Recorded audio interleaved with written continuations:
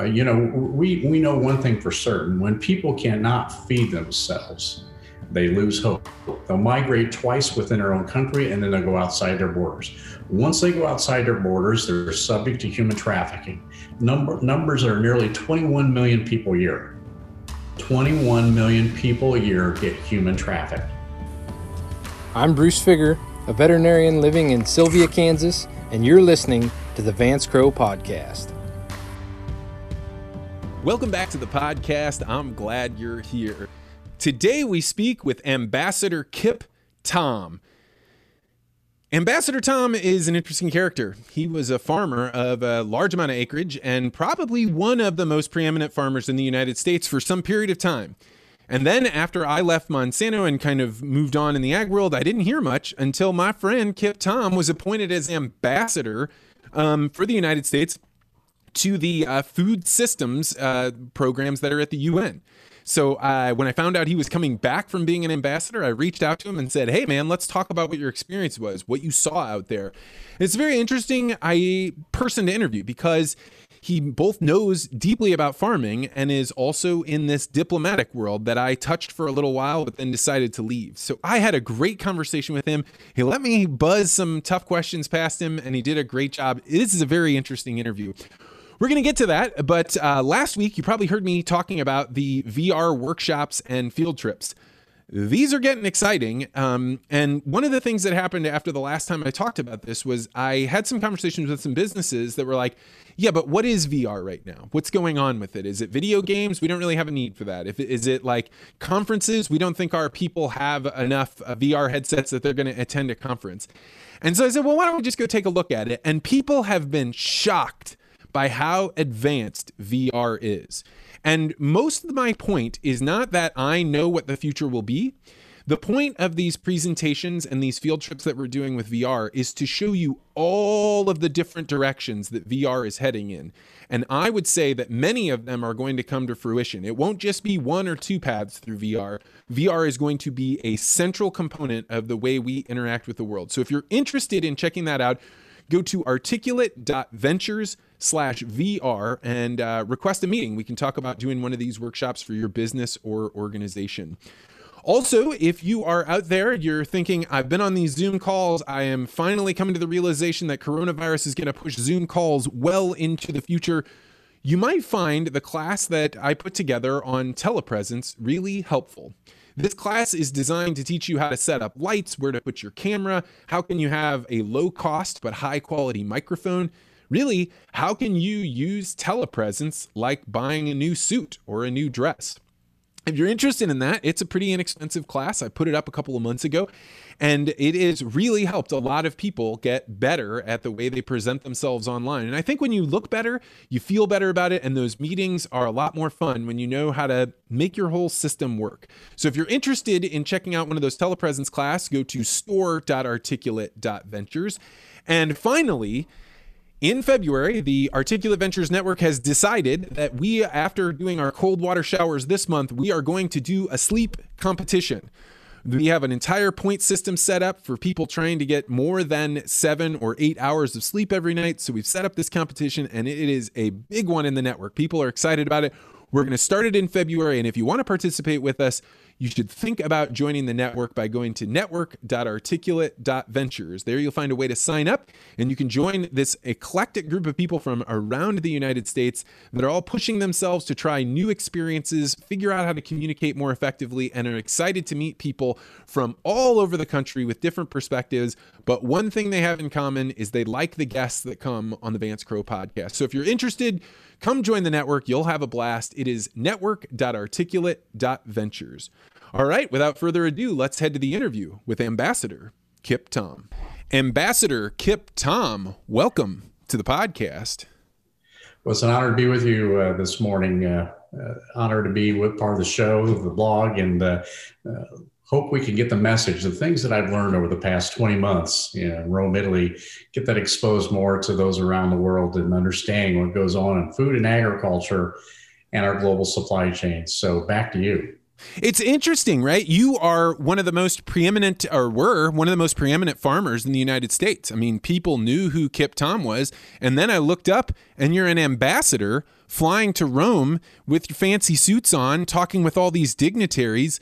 What in the world was it like to go from being farmer extraordinaire to guy running around in the diplomatic corps? Well, first of all, I don't think I'm any different than most American farmers, and I don't think we're preeminent. There's many good farmers around the United States. I just happen to be very fortunate to be a part of a family business that started very small in the Midwest back in the 50s. Family settled here in 1837 and was able to live the American dream. The American dream where you worked hard, you leveraged the resources you had, you took risk, and you had a vision of what the future looked like. So I would say there's a lot of American farmers that are like that in their use of technology and their ability to run a business. But in terms of going on and serving as an ambassador to the Rome-based UN agencies, it was an honor for me. But I was very focused on making sure that my time there was well spent. I think we've lacked a strong voice over time, really getting the effective policy guidance and making sure that we had an impact not only on food security around the world, but the ability for food to be traded around the world as well, making sure they lift up lives and improve livelihoods for everybody. So I don't think most people realize how at least the American diplomatic world works. And I'll just give a quick rundown to see if I understand it. My sense is that there is a bureaucracy which people can apply to. They get a regular job, they take some tests, and they can go up through the diplomatic world where they could be anything from being a passport agent at an embassy to being somebody that specializes in something like USAID. And then there's another component, which is the appointed side of the ambassadorship, which is to say you have a new president, Donald Trump. He now gets to come in and say, I want somebody that is going to be my voice in the rest of the world. Is that an accurate representation of the diplomatic world? I would say it's very close to it. You know, I want to take and say thank you to all the many people that are in a foreign career service that chose to represent the United States around the world and in the United States, making that career path where they go through the process of continual education and make sure that the United States is represented, whether they're serving in a mission in Chiang Mai, Thailand, or Rome, Italy, or Bogota, Colombia. We need to have good representation everywhere. And the United States does this best in class of most countries around the world. As far as the political appointees like myself, it was an honor to be chosen by the administration and serve our country. But in the role that I served in was very bipartisan, one that would Democrats and Republicans alike understood the importance of food security and making sure that the U.S. voice was being heard there. So it was an honor for me to serve our country and continue to look for other ways to serve it as well in the future. So you show up in Rome. You're a guy that's been a farmer. You've been involved in politics in the United States. What is it like? Are you prepared for the world that you're about to enter 4 years ago when you're appointed? Well, first of all, I had never been much of a part of politics till probably about 2015. I never ran for office in my life. I did run for U.S. Congress in 2015, 16, and, lost by a few points. And we've got a very good person serving in that role today. But this opportunity came up about a year and a half later into the administration, understanding that we had a vacancy in this role, and it was an honor to go there and serve. In terms of understanding what to do, the United States does a really good job of taking political appointees and educating them with the process. What's expected of an ambassador? What is the protocol? How do you represent yourself in the public? How do you represent yourself when you get into policy meetings? And understanding sometimes you're going to be on one-to-one meetings with maybe a leader of a different country from around the world. Could be a prime minister, could be an ambassador. How do you best represent our opinions, our views, and making sure that we do the right thing for diplomacy? So they have what's called ambassador school. A lot of us always think that I had the misconception that it was more about protocol, how to pick up your spoon, how to place your silverware, how to, greet people, things like that. Wasn't part of it at all, actually. It got into a lot of the components of how to behave as ambassador, how to expect what's expected of us once we come to mission is we interact with other diplomats from around the world. And it was a very helpful course to go through. Lasted about a month in Washington, D.C. for most of it. But what did you learn that you didn't expect? Excuse me? What did you learn that you didn't expect during that class? There weren't any really big surprises because I was wide open. I think the one thing that probably set me back was the amount of bureaucracy that's involved in either onboarding to go serve in this role, or what I'm doing right now, going through the bureaucracy of removing myself from United States government service. So that's the one thing I probably didn't expect enough or understand enough about. But the diplomacy, listen, I think you would be a good diplomat. Obviously, doing what you do, you're used to interacting with people and talking with them and listening to their side. I think you always have to seek first understand and then to be understood. And I think that's a big part of diplomacy. I'm really excited to talk to you because I have a lot of respect for you. You're very well respected in the community. And my observations about the diplomatic corps. So I went to international relations school. I ended up working at the World Bank. I was in the Peace Corps. I traveled around the world. My observation is that if you live in that diplomat world for too long, you end up actually being in an entirely different culture. You live in a strata at society along with other world leaders that are living entirely separate from the rest of the world. So I have always had a bad, since I was in Africa and I watched embassy parties happen, I've had a bad taste in my mouth about the diplomatic corps. What are your thoughts? Did you see things there that you were like, ooh, these people are not, they've been away from the United States for too long? Yeah, you do see that. I mean, that's obvious. And it comes out, it manifests itself in different ways with different individuals, right? We're all, as human beings, we respond, we react, we accept things in different ways. I would say this is, I always want to remember where I came from, my beginnings in my life of growing up on that small farm. And then thinking back through, before I would make decisions or before I would make comments, I would say to myself, how does this impact a farmer in the United States, or how does this impact our ecosystem of agriculture across the country? At the same time, focusing on those that are food insecure around the world, and try to come to a consensus that we can satisfy both. One thing for certain is I run into a lot of these career diplomats, especially in Rome, because it's such a technical nature. I mean, we're dealing with the World Food Program, the Food and Agriculture Organization, IFAD, International Fund for Agricultural Development, IDLO, the International Development Law Organization, UNADRA, which does public law, private law. And then we have ECROM, which teaches or helps with cultural preservation around the world. Of course, most of the focus is on WFP, which is the largest of all the UN agencies, but the largest one we deal with as well. Then the Food and Agriculture Organization, and then IFAD, which does the financing for smallholder farmers and some commercial enterprises. But what you find out is in the diplomatic corps, you get a lot of people from different nations around the world. They can't respond to a lot of the questions or the technical nature of things that come in front of us. And you always get this comment, I need to refer back to capital before I can respond. And then a few days later, you get a response where we knew what we wanted to say. We knew what our mission was, and we were very reactive. We were able to get our message across the line and communicate it clearly to a lot of people. Now, did we find a lot of consensus of people agreeing with us? I would say this is where your challenge in diplomacy comes in. Obviously we have a lot different view in the EU Green Deal Farm to Fork Initiative than we do US or Argentine or Brazil or Australia, New Zealand, or the UK agriculture. We're kind of at odds with the EU. So it's trying to find that middle ground. Where can you find consensus and build that bridge to make sure that you have food systems that are successful? And unfortunately, we get a lot of debate in Rome. So this is where diplomacy comes in. Well, that's a really interesting insight that you just had. I think most people in the elite part of society believe that the US and the EU are always getting closer and closer and closer to working together and being on the same team. But to hear you say that there's a tension between those two, how would you describe that? Like, what is the goal that the United States is after, and what's the EU after, and what's the delta between those two? The delta is pretty significant right now.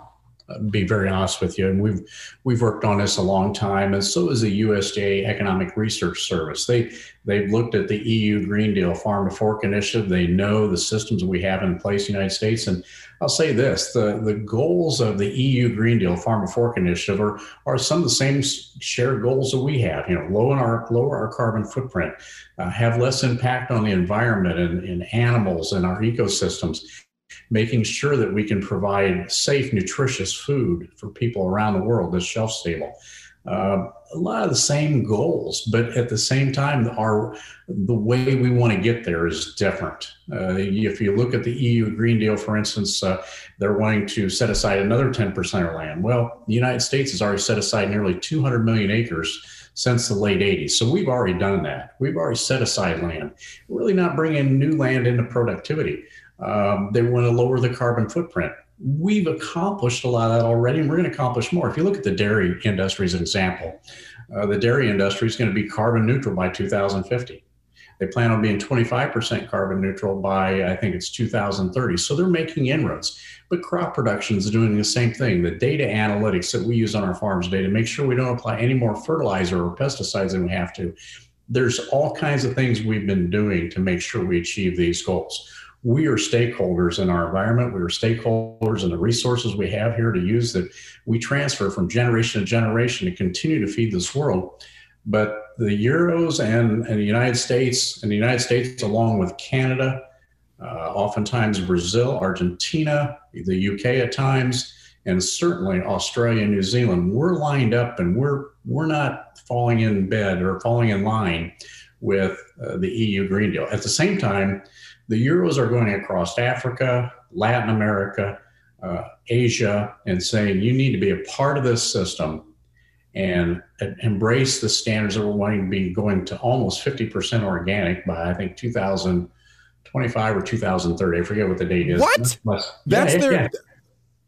And at the same time, understanding that productivity is going to go down and not bring any new land into productivity. So there's a misunderstanding here that they don't understand it. If you lower productivity, I understand food waste needs to go away. Let's face it. We waste 30% of our food in the world today, whether it's from the farm to the place where it's processed or it gets to the customer, and then at the customer there's waste. But there's ways we can get this accomplished. But the system they're wanting to go to, we're not going to feed the world. In fact, I'll say this: it's the EU Green Deal Farm to Fork Initiative is an indulgence of the rich. It's indefensible scientifically, and it is indefensible morally. And that is the most important one to me. And that's why we've been standing up against it. At the same time, it will affect trade around the world too. But my number one goal when I was in Rome was to focus on the people who are food insecure, the most vulnerable. And the system they are promoting will go nowhere to feed our growing population around the world. Africa as a continent alone is going to double its population by 2050. They can't feed themselves today. To me, the idea that you would waltz into Africa and tell them that they should use less efficient systems is akin to evil, because it is the sowing of suffering where it doesn't need to exist. And if you had some kind of moral compunction against GMOs, okay, fine. But the stultified nature of organic seems to me that would be a very aggressive move to put on a continent that is clearly waking up and is going to have so many mouths to feed that we can barely comprehend it.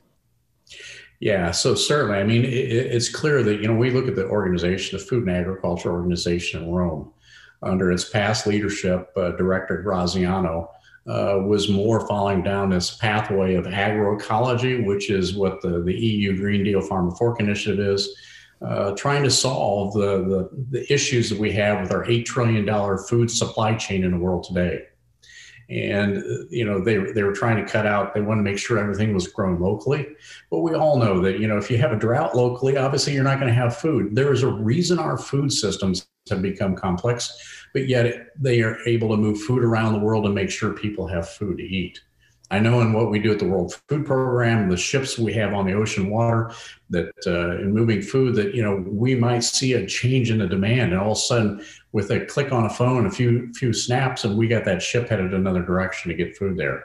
So there's just different elements, the EU Green Deal, that just don't make sense. One thing for certain, and the USDA Economic Research Service indicated that there would be upwards of $1.1 trillion of societal welfare occur if it was fully adapted around the world. Now, we know that's not going to happen. It's not going to be fully adapted, but even if it's half that, even if it's a third that, $1.1 trillion, we've already doubled our budget, what we put into the World Food Program in the last 4 years.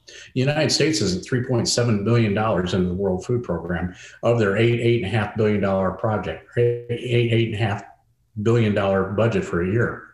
This next year, we're looking at $11 billion. We have to create resilience and capacity building, because we cannot afford to continue to just give humanitarian aid away.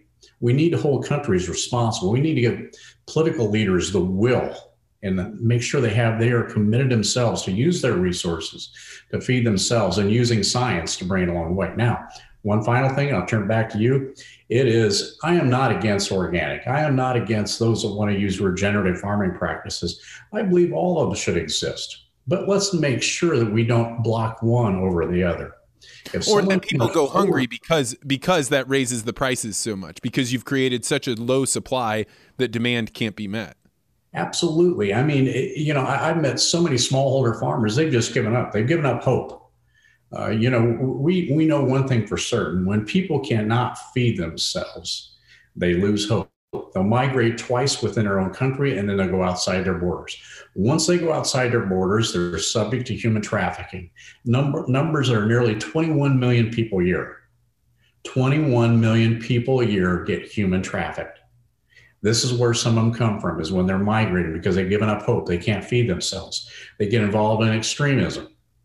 Secretary Pompeo was very good at communicating that message, is we need to make sure that we create resilience and capacity or bring in humanitarian aid, because we don't need growth and extremism, because that growth and extremism gets us to the point where we don't have our national security, whether it's ours or whether it's some other friendly nation out there. We've got to have that. So it's important upon us, it's behooving of the United States to make sure we play our role in advocating for food systems that can let these people stay at home, produce, run their families, create economic benefit, improve their schools, their healthcare systems, their lifestyle, and give children, young people, hope.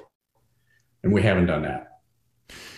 So you are one of those people that worked under the Trump administration, and now there's a whole bunch of people that say anybody that was under the Trump administration should not be allowed to be employed, or they should be pushed out of society. Have you felt any of that, or is that just news rhetoric? I think it probably depends. I haven't felt it. I'll be honest with you. I haven't felt it. I haven't seen it anywhere yet.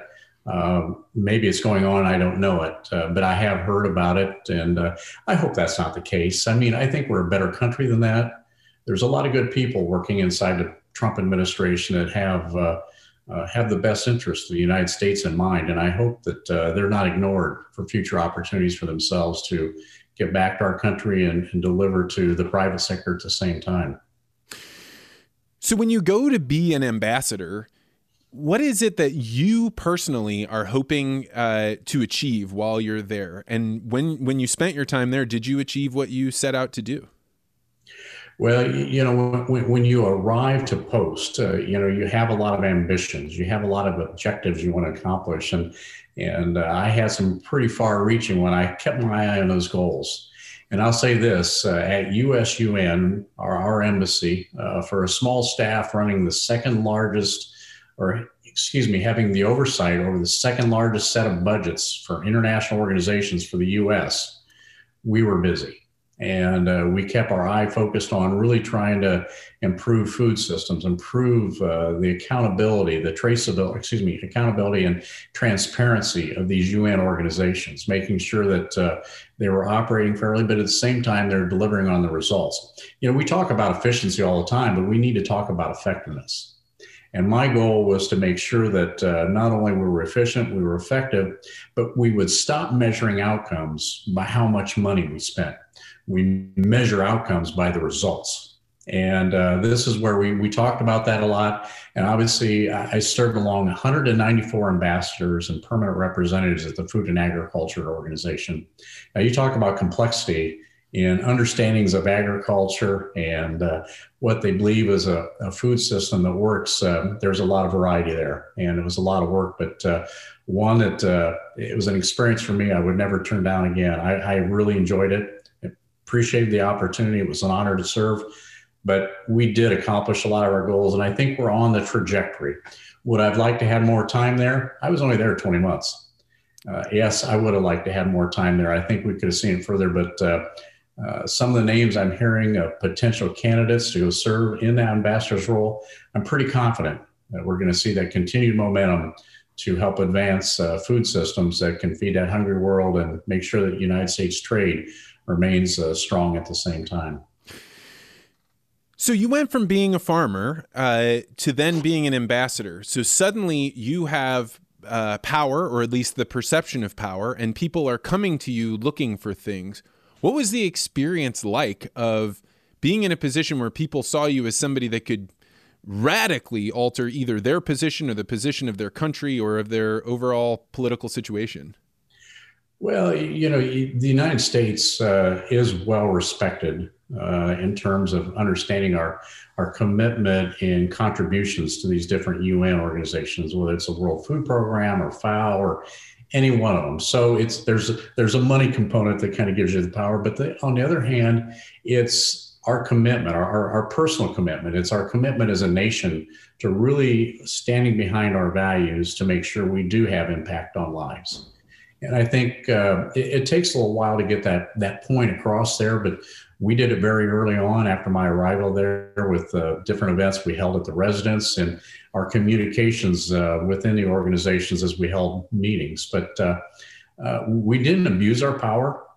I really don't feel we did. I felt that we communicated strength and we communicated our values of what they were. And we give them a little different perspective. They weren't used to hearing what we had to say about whether it was GMOs or use of fertilizer. That argument had been going on for years. That discussion had been going on for years, but there was very little pushback on, not using fertilizer, pesticides, those things like that. So we had a voice and we were very effective with it. And I believe it will continue. Our staff at USUN, our folks in our poly econ department, our folks in USAID and the USDA are all very strong voices. And I'm sure that we're going to continue that message there. So you earlier mentioned agroecology. Could you describe what that is and where did this push come from for agroecology all over the U.S. and really all over the world? Yeah, so agroecology in itself, its own definition, obviously it means working with the environment, ecology, agriculture, protecting the environment, all those things, but it's been co-opted by those mainly in the European Union, a few countries in Latin America, and a few in Southeast Asia that believe that we can grow crops without really taking care of the crop. Just dropping a seed, any seed from a prior crop in the ground and without a whole lot of care of giving it nutrients or dealing with the pests that are going to be invading, whether it's an insect or disease, or giving it the nutrients it needs to sustain its life and produce a crop that's abundant for people. Agroecology goes against using anything that's synthetic at all. It goes against using GMOs, CRISPR-Cas9. CRISPR-Cas9 technology has not been accepted by agroecology. I would say its foundational roots probably come from the European Union, probably more specifically from France. They've really promoted it on this ideological system that quite candidly is going to fail, and it's going to fail miserably, and it's going to cost lives. And we've tried different, I'll be straight up honest with you here, we've tried different ways to counter their voice in this. And we've been pushing back very hard, very vocal. We've also said, let's get together, let's talk, let's see how we can work together. And you can go ahead and promote agroecology, but we're going to promote this system as well too, because it's going to take both of them to meet the challenge of feeding a growing world. going to be nearly 9.5 or potentially 10 billion people by 2050. So let's work together on this. Let's stop using all our energy. And so we've tried that approach, but with very little success. It's more pushback of no, we're going to keep pushing only agroecology. So yeah, it's practiced in the United States in places. But the reality is, I think there's so many people that want to embrace it. They don't really understand the total demand for food in the world today. I embrace all, like I said, all food systems, agroecology, organic, regenerative, and fully commercial crops. But they don't want to accept ours. But yet you'll have people, and for instance, that does a rooftop garden in New York City that really think they're the solution for the feeding the world. Well, there's certainly, I embrace that. That's good. Feed your floor on your building if you want, or feed a couple floors, or maybe the restaurant that's down below or within a block. That's all good. But I think a lot of people lose sight of the amount of food it takes to feed the 7.8 billion people around the world today. How do you make it shelf stable? How do you make sure that it's something that you can put on an ocean vessel and get somewhere? Granted, yeah, we'd love to see more of it come back locally, and we can continue to do that. But you need to produce all crops. Everyone's diet's different, right? Somebody who lives on an island of Niue in the southwestern Pacific has a diet that's much different than somebody that lives in Germany or the United States or Argentina. So you need to make sure that it's in the context of local, the food production that takes place, and it fits in with the systems that they have in their ecology. A lot of people were worried about mass famine when coronavirus hit, and now all of a sudden workers can't go out and they're very afraid to be farming. Did that actually happen? Are we seeing increased levels of starvation because of COVID? I think you're seeing more of the indirect impacts of COVID affecting lives more than anything else. If I look at food systems in the United States, we know what happened in our livestock processing plants. Yeah, the pig, yeah. Or poultry. It was a people issue, right? And I think since then we've seen some changes come about, and they got back up. But people looked at that and they said, "See, the U.S. system is flawed. They've shut down. They can't produce poultry meat or pork or beef or things like that." But the reality is that supply chain, that person that was producing the young pigs, that the person that was producing the fattening of the hogs, the person that was then processing them later, that's a supply chain is very coordinated, but it was very resilient. It came back up and running as soon as they got past this people issue at the processing plant. And that same goes for poultry, same goes for the beef. I think a lot of our systems came back up and were successful. I think there's still some issues probably pending because of the amount of human resources it takes in a lot of our vegetables, for instance, in the southern United States or in the San Joaquin Valley in California, that there's still some issues there. But I'm convinced that the American innovation will come along and figure out how to get it done and still be the main supplier of those foodstuffs. What I'm going to say is that the indirect impact of COVID is probably going to kill more people than COVID has in continents like Africa. In Africa, from March of 2020 till sometime in the summer, we had recorded there was over 350 million new unemployed African workers. 350 million, that's the size of the United States, unemployed all of a sudden. So people that were making, had a job, making some money, could buy their food resources, now don't have a job. So we're in there with humanitarian aid now. Like I said, our budget is extremely stressed. Executive Director David Beasley of the World Food Program has been diligent going around the world trying to raise additional capital to bring in to make sure that we can feed and meet this crisis. We see it as almost as probably the worst humanitarian crisis since World War II. And it's because of the indirect impacts of COVID. When I was in Sudan a week and a half ago, a person came up to me and they were translating for me, but he said, I would rather die of COVID than I would of starvation.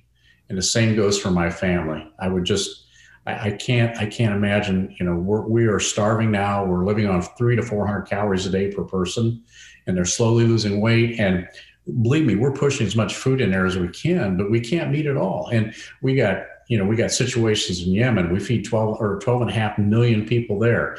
We got Somalia, we got Syria, we got Syrian camps in Lebanon right now that we're feeding. So it continues to grow. At the same time, we're running out of capacity, running out of money. And this is where the Food and Agriculture Organization of the past failed miserably in creating resilience and capacity, because these countries, Nigeria, Sudan, all the way across the Sahel and on south, could have been feeding themselves. But instead, they haven't built those systems up. The other issue is that because we're giving them too much food in the sense that the leaders don't have to put resources towards food production because they're getting it from donations? Part of it could be that. We continue to encourage leaders, like we were last week in Sudan, is you need to open up your policy and allow innovations to come in. One was allow GMs to come in. I met with farmers large and small, and they said we're using genetics that are 40 years old. We have extreme amounts of fall armyworm. We have now the desert locust, African desert locust, but yet we're not allowed to use pesticides. We're not allowed to use GM crops.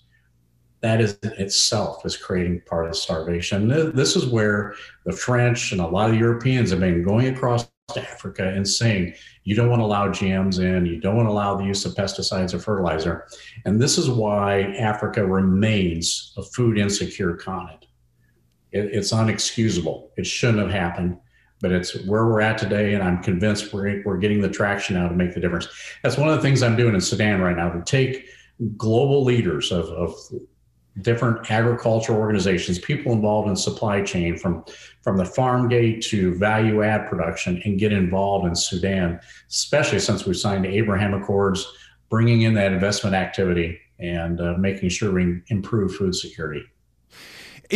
So I lived in Africa for a little while, and there's a huge section of it that just doesn't have enough water. They've got desert conditions, but there is no place on earth that gets more terawatts of energy from the sun.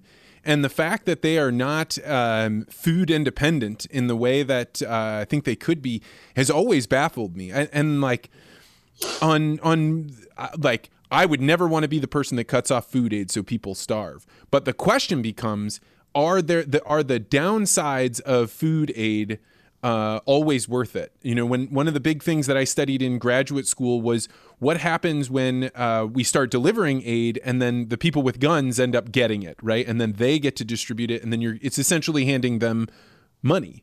Do you see very much of that going on right now, that the food that we're delivering doesn't actually go through the systems that we set up and instead has to be distributed through warlords? The simple answer is yes. And it's much worse than most realize. If you could take Yemen as an example, I'm just going to throw a number out there, but it could be of the 130 to 140 million dollars a month, 130 to 140 million dollars a month that goes into Yemen for food security. Nearly 30% of that could be siphoned off to the side and used to buy guns and armament to fight the battle between them and the Saudis. So, it goes on, but it goes on Somalia, it goes on everywhere. But we've done everything we can at the World Food Program. We got facial recognition to make sure we're giving food resources to the right person. They're about ready to go to ear recognition, because I guess it's better than the facial recognition, but they're doing everything they can to make sure they're giving food to the right people and aren't giving twice the amount or the wrong amount. So, but anyway, in Yemen, as an example, we may load up a truck in Sana'a and head it out through the country to go to some remote village somewhere to make a delivery. But some of those trucks are stopped 45 times to get to that last mile. And every time they're stopped, you don't know if it's somebody that's going to shoot you or what. So they give them a little more food, and they may not be an intended recipient. So there goes our aid. So it's really difficult. And I think you've probably seen what's been going on in Yemen over the past 3 weeks here in terms No, I have absolutely no idea what's happening in Yemen. Whether there's some discussions that's been going on about whether the Houthis would be designated as a terrorist organization. So that's taking a little bit of a different perspective of how we look at food aid there right now. Again, we continue to try to deliver as much as we can, make sure we're doing the right humanitarian thing to support the people of Yemen, because the Yemenis have suffered a lot. But, like I said, this goes on in Somalia, it goes on Sudan, South Sudan, everywhere. But the World Food Program is really working diligently to create systems to reduce the aid getting siphoned off into some of these other obscure channels that are used for other things besides solving hunger. It's a pretty awesome responsibility to be in the role that you're in, where people's lives hang in the balance as long as you and your teams can keep up the systems and the deliveries and the relationships. Did you have trouble sleeping at night? I think everybody has trouble sleeping at night that is involved with this. It's not about thinking about the child you fed today. It's about the child you didn't feed today. And that's what keeps you up at nights. It's what creates the emotion that upsets a lot of us over time, because there's many that we're not getting to. We're feeding 130 million people around the world right now in 85 countries, the World Food Program is. But we see that number almost doubling over the next year because of COVID, because of the impacts of COVID.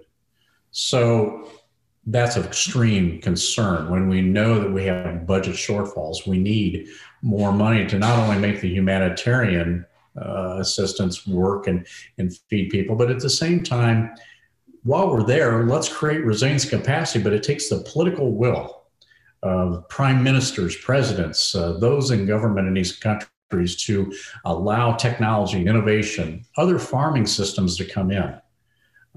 Nearly 70 to 80% of the places where we're delivering food aid around the world are in the midst of a man-made conflict.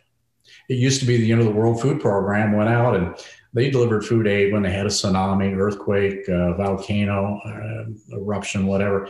Those kinds of natural disasters. Today, it's all man-made conflict.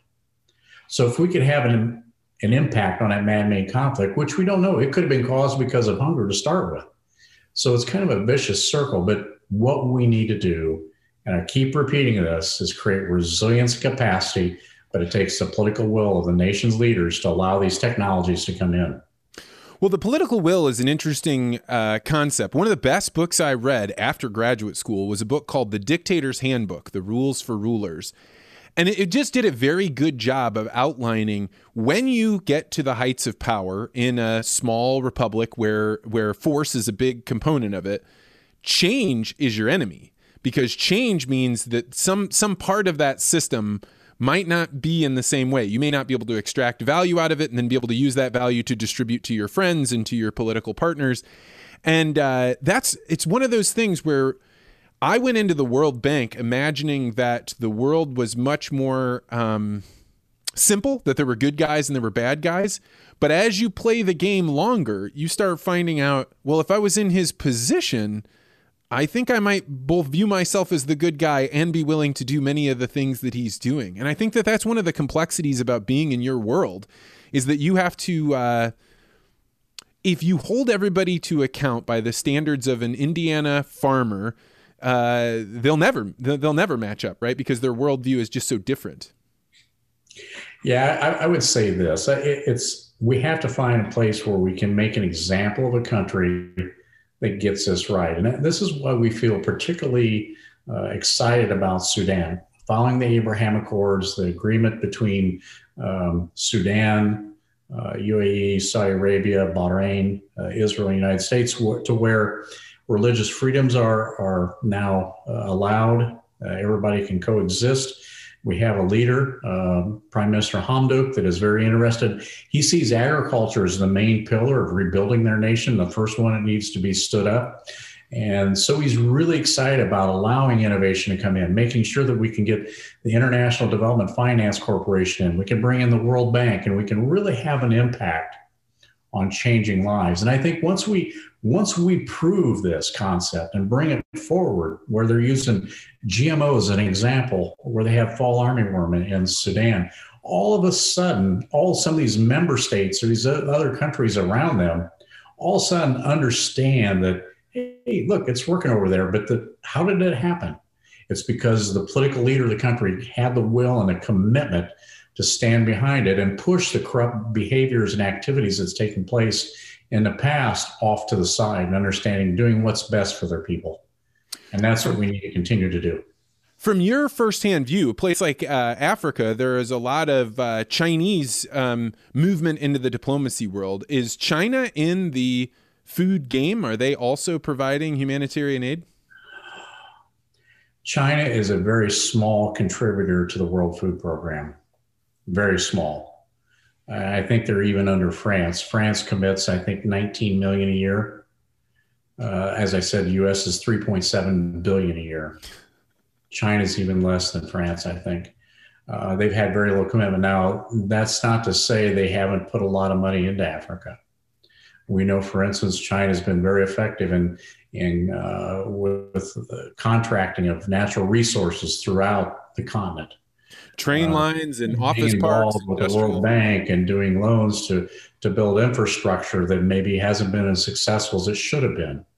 So there's been a lot of interest by China. There's no doubt they're probably the biggest player in investing in other things in Africa, maybe not food security, but in other things, but not necessarily to the benefit of the African nations. And I think this is where we have a difference. The United States goes in with capacity and contributions and compassion, whereas China goes in and brings money in, but there's always a hook. There's always something we want back for ourselves. And I think this is where, they need to change their behaviors. At the same time, I think we need to look at aid a little bit differently. Not as though we should pull aid away, but I think we should look at it saying, listen, we've been feeding people in your nation for 4 generations. Now, I can't imagine, first of all, being a young person growing up in a family that's been under 4 generations of living only on humanitarian aid, no jobs, no economic benefits, no real good health care, no schooling, no education. That's not sustainable. So this is where I think we need to look at of going in like we're planning to do in Sudan and create the economic opportunities to bring in jobs, to improve food security, to improve lifestyles and education, healthcare. So that's why I'm so excited about the opportunities in Sudan. But we need to shine the spotlight on them as we show that success.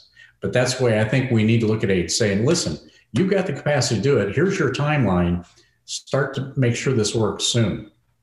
We really do. Yeah, I mean, man, I would applaud anybody that would do that, because I'm totally in agreement. So when I worked at the World Bank, my experience was mixed. There were things that I saw there that I thought if they weren't doing it, nobody would, and things would fall through the cracks. But that you also see that many of the times when they do the handouts, the handouts are not ultimately bringing up capacity. So I'm completely with you, but I cannot imagine the political will that would be required to pull back on some of those programs if people didn't meet their criteria. I mean, we don't even pull back money when they don't meet their loan criteria. I can't imagine we would do it if it was food.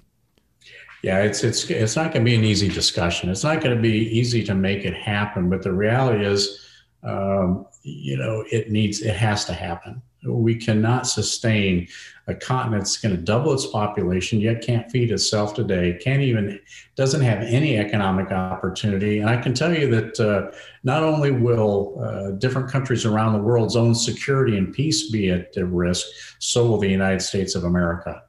And that's why I say it should be behooving of us to make sure that we hold these countries committed and accountable to the dollars we're bringing in to make sure that their people are benefiting from it. Yeah, I mean, Norman Borlaug was the one that was kind of credited with if people have empty stomachs, they're going to go to war. So you need to fill their stomachs in order to make them not that way. So let's turn stateside. You're returning back to the United States, to the place that is growing all this food. What are you observing about the U.S. agricultural system now that you've been out and about in the world that you hadn't noticed before?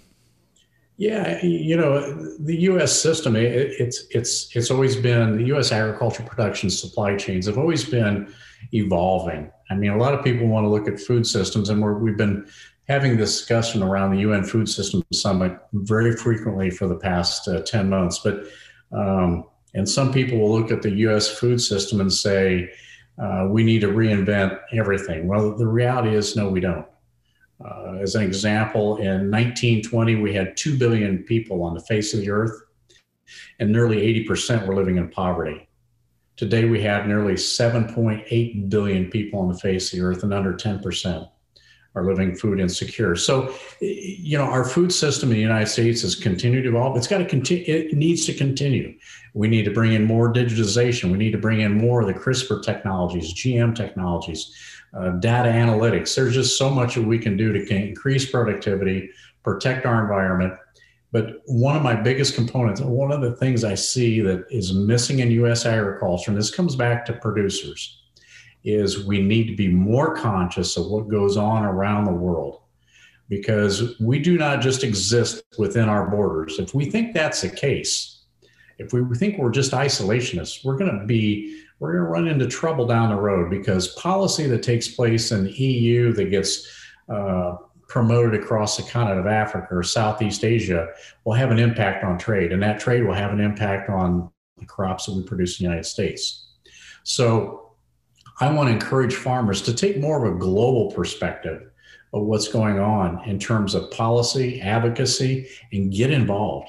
I mean, let's face it, in the past, farmers say, I don't need to worry about that. I'm going to let the Corn Growers Association, the Soybean Growers Association, sunflower, canola, whatever, they're going to take care of being my voice. Well, yeah, they will. They're going to be out there in front, but you need to get involved too. You need to get involved with those organizations, but you need to educate yourself as well. This is about the crops you grow, your family's legacy, the businesses you operate. And I think it's critically important that the American farmer understand this. And I think for the most part, a lot of us get caught up in our daily business routines of taking care, and it's a busy life, right? But we have our own challenges here at home, but we need to take a broader perspective. And this is one of the things I would promote. So you are a large-scale farmer, a lot of acreage. And right now, I see a movement in the U.S., probably been going on for a long time, which is a move away from commodification. So people trying to move into things like agroecology or organic, because they're saying, look, if I play the game by the rules of size, I can't compete because the margins are so small that I have to have economies of scale. And so therefore, I'm going to go into these niche things. What do you think the future of niche markets are for the American farmer? I think they're bountiful. I think there's plenty of opportunities for those that don't want to go to larger scale. I mean, they may run a niche opportunity and take it a large scale too.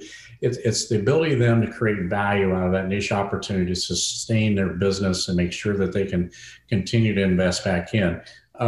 What I don't appreciate, and this goes for all forms of agriculture, is demeaning the other system.